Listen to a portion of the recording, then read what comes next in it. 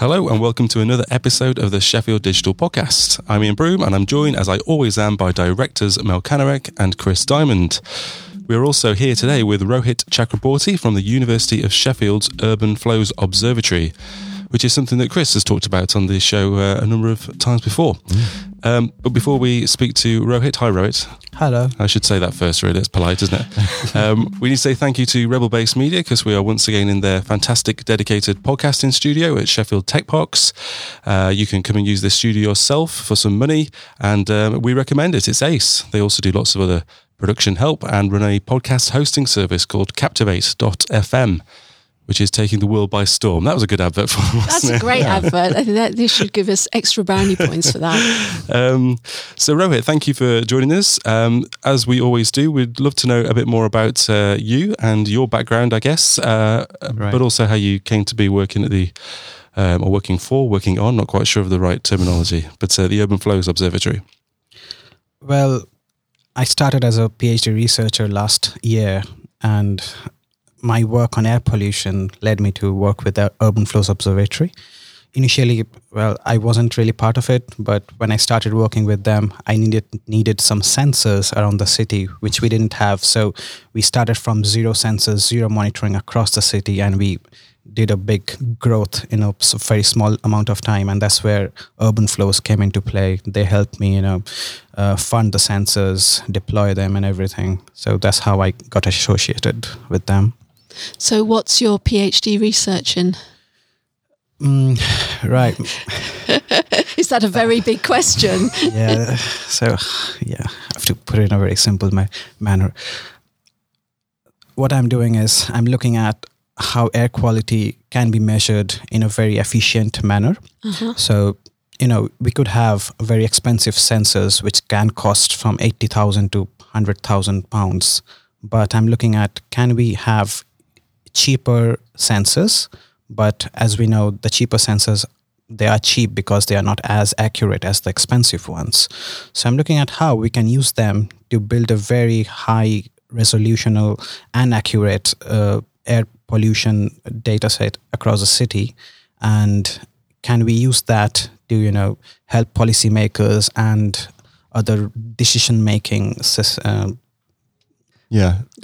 organizations to make decisions. Decision makers to make changes in the policy, really. Yeah, I think that's really cool because air pollution is such a hot topic now, very much on people's minds, including the whole climate agenda. And yet the technology, if it's unaffordable, if it's impossible to roll it out because it's just really expensive, it stops people from getting involved in finding solutions for their neighborhood. Yeah, I mean, definitely. Like when I joined, I didn't really find anything going on air quality much. Like I said, there wasn't any sensors whatsoever, and my approach was to involve the citizens. So, and that's really gained some traction because when I started, I started building some small sensors on my own with Graham Turnbull, he's the founder of Clean Air Sheffield. That's a Facebook group he started, and we started building small sensors in a pub, from 10 to 20. Now we have around 100 sensors in the Sheffield, which is the highest number of sensors in the entire UK.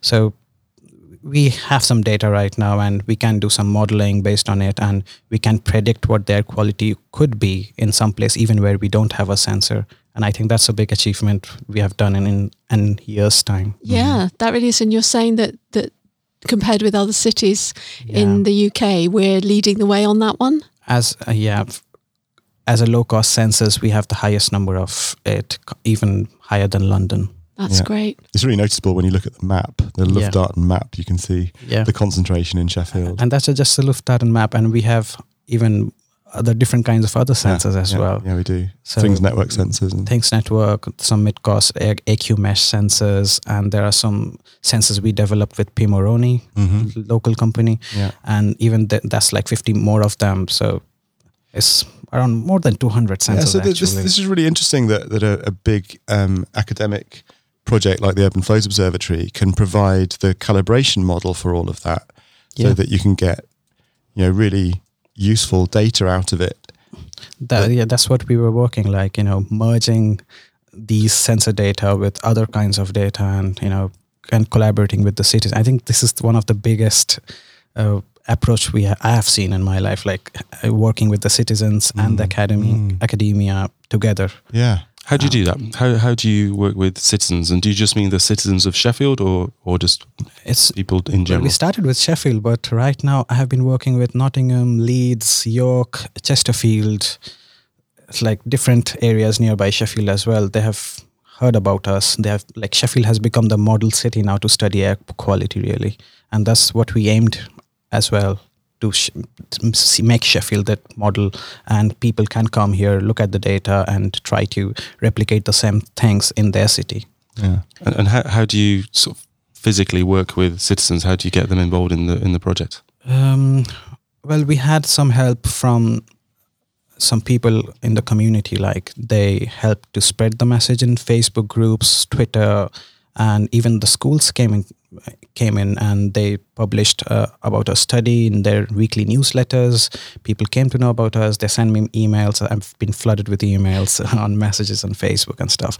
So it hasn't been that tough, really. Like, people have been cooperating with us very well. And I think it's about the engagement method, isn't it? I mean, the fact that Graham started it on Facebook, because it was about school safety, I think, originally. It wasn't even about air quality. Yeah, Graham was very much interested on School Street and how we could make the school streets very safe. And that's how we met at a cafe randomly in last year, October. And we had 3 or 4 more guys, a photographer called Jeremy Abrams, another guy, James Hayden, who was a lecturer at University of Lincoln. And we just had the similar idea that we should make the streets safer. But I was working on air quality and said, okay, so air quality is also one of the criteria, and children are most exposed to it. So we should do something for them, and everyone was on board with this, and that's how it started, really. We should say what the urban, or should ask you what the Urban Flows Observatory is. I'm not quite sure we said that at the start. We were getting there, I think, but then we kind of got a bit sidetracked. How would you describe it? Well, as I see it, Urban Flows Observatory to me is kind of a lab. But when I say lab, it's not just a room. We treat the entire city as a lab.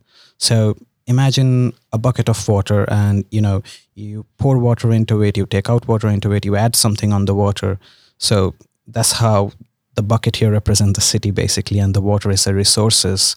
So how you're using the resources, really. So the aim is to be, to be more sustainable in our daily life. So how you use the resources, how you're using the energy, was the air pollution, air quality, water quality, even the heat, temperature, anything related to urban metabolism, flows. So that's what we are looking at. There are different aspects to it, air quality being just one of them. There are like thermal cameras and even LiDARs on a expensive van which goes around the city, to map the heat signature. So that could, tell us how much resources could be used in a building and what's the waste going on there. So there's different things going on, and air quality being one of them as well, like I said. So that's what Urban Flows is. We have some money, and we have followed a very data-driven approach, if I say, and we have putting sensors all around the city for different purposes, and we are creating this evidence, to drive policy making and other changes required. It's a joint project, isn't it, with Newcastle and Bristol, I think? Yeah, it is. Yes. But essentially, it's you're instrumenting the city so that citizens and policymakers and academics can understand how the city uses energy and how it how it consumes resources and how it expresses that. Exactly, you're right. Yeah. So I think it's quite groundbreaking, really. Yeah, I think except Singapore, no one has these kind of very detailed data on how a city works. So we are doing really well, and we have been collaborating with Newcastle and Bristol, and we have similar observatory there as well. So we are working together and trying to model the entire city. One of the other things that it's done is, because a lot of the money is for equipment and sensors, it's been able to run competitions and help other projects, including citizen projects, with kit. So it's been able to provide equipment sensors and connectivity to projects that otherwise wouldn't have been able to afford them, or got people interested in it because there's this opportunity to come up with an idea and then get the kit funded through the Urban Flows Observatory. Yeah, there's loads of data, and we have to figure out what can we do with the data. Yeah, that was going to be my question. So that's the thing. Like, when you have so much of data generated, what's the next thing you can do? I don't know if you have heard about the hackathon. Is that? Yes. In November. So there would be a hackathon where Urban Flows is inviting hackers, individuals, a group, whatever, and we would be giving them access to all these data. They are open access anyway, but the data would be given to them, and we would see what they can do. So anything out of it, some cool visualization, could be a software, could be some prediction modeling, anything. There's loads of potentials and opportunities to work with these data. There are air pollution data, weather data, humidity data, heat and LiDAR data. Lots of things you could do with it, and that's where the hackathon. We are really waiting for it and see someone could be come with some very innovative solution. Or some. Does any of us know what data is, or is this going to be a major fail on my part for not researching it? What date is the hackathon? What date? What date? It's in November. Yeah, that'll do. 23rd, 22nd, 23rd. Yeah. Thanks, Chris. Chris wins. Chris wins. Yes. Because you were saying earlier, Rohit, about providing information for policymakers. Right. And I think there's a gap, isn't there, from having collected a huge amount of data and being able to interpret that at an academic level, and then making it into something that's meaningful to a policymaker and that will influence a policymaker. And do you hope that people coming to the hackathon will be looking at that, or is that something that the observatory will be doing, is kind of making that data digestible to people who perhaps aren't first and foremost data scientists? I think absolutely the data could, in the hackathon could lead to some very good visualizations or analysis of the data, which could, potentially lead to a change in policy. So, like for example, let's say air quality data. Because I'm from air quality, so that's fine. Yeah, we have transport data, air quality data, and if we look at it, we could see how the speed of the cars, they are correlated with the level of pollution. So if we can present that data and say, okay, in front of the schools, if the cars are allowed to run at this specific speed, there would be lesser air pollution. And since we have the data to back this claim, we could provide it to the city council and say, can we have these restrictions put up? So that's just a small example, but there could be several things that can be done with the data we have. Yeah, I see. So I've been at meetings fairly recently where there's been a lot of conversation about the poor air quality at Sheffield Station because of the fact that the line isn't electrified. So we've got diesel trains running. And part of it has been, how do we convince the policymakers down in London to push through our electrification? What sort of things could we do? So are there any sensors down at the station? Is there a way to expand the observatory there? We do have a sensor just outside the taxi rank. Oh, right. And it measures NO2 and particulates. So yes, we could probably provide that data and say that level of I think it's the 8th most polluted places in UK. Yes. And we could possibly, just show them the evidence and say, this is because of the very old diesel engines running for decades there, and that needs to be replaced. Yeah. And I hope for the best, and they actually make the changes. People have known about it for some time, but it just didn't happen yet, surprisingly. Yeah. Has the work that you've done at the observatory changed any policy so far? There are a few, yes. I think the clean air zone that has been announced, and it would come into place very soon, one, and secondly, the council has recently announced something called Living Street, Play Street, School Street, Street for Everybody. So what it really is restricting the traffic, the flow of traffic at specific times near the school. So you can't really park or drive the cars in front of the school gate at specific times, like in the school run, drop off and pick up time. So things like that. So those are the two most important changes we have seen recently. No idle engines. That's the sign that's just gone up outside my kid's school. Yeah, I've seen that as well, which I find interesting. It seems like the very least. Because if you've got a car with stop start, that's great because you're doing it anyway. If you don't, and you're on some of those roads where you're inching forward 3 cars, stopping for a few seconds, inching forward another 3 cars, to stop, turn off your engine and restart your engine every time is just feels like a very, very big behaviour change. Impractical. Yeah. But what it has done, because my route home, I confess, I live out in the Peak District, public transport sucks.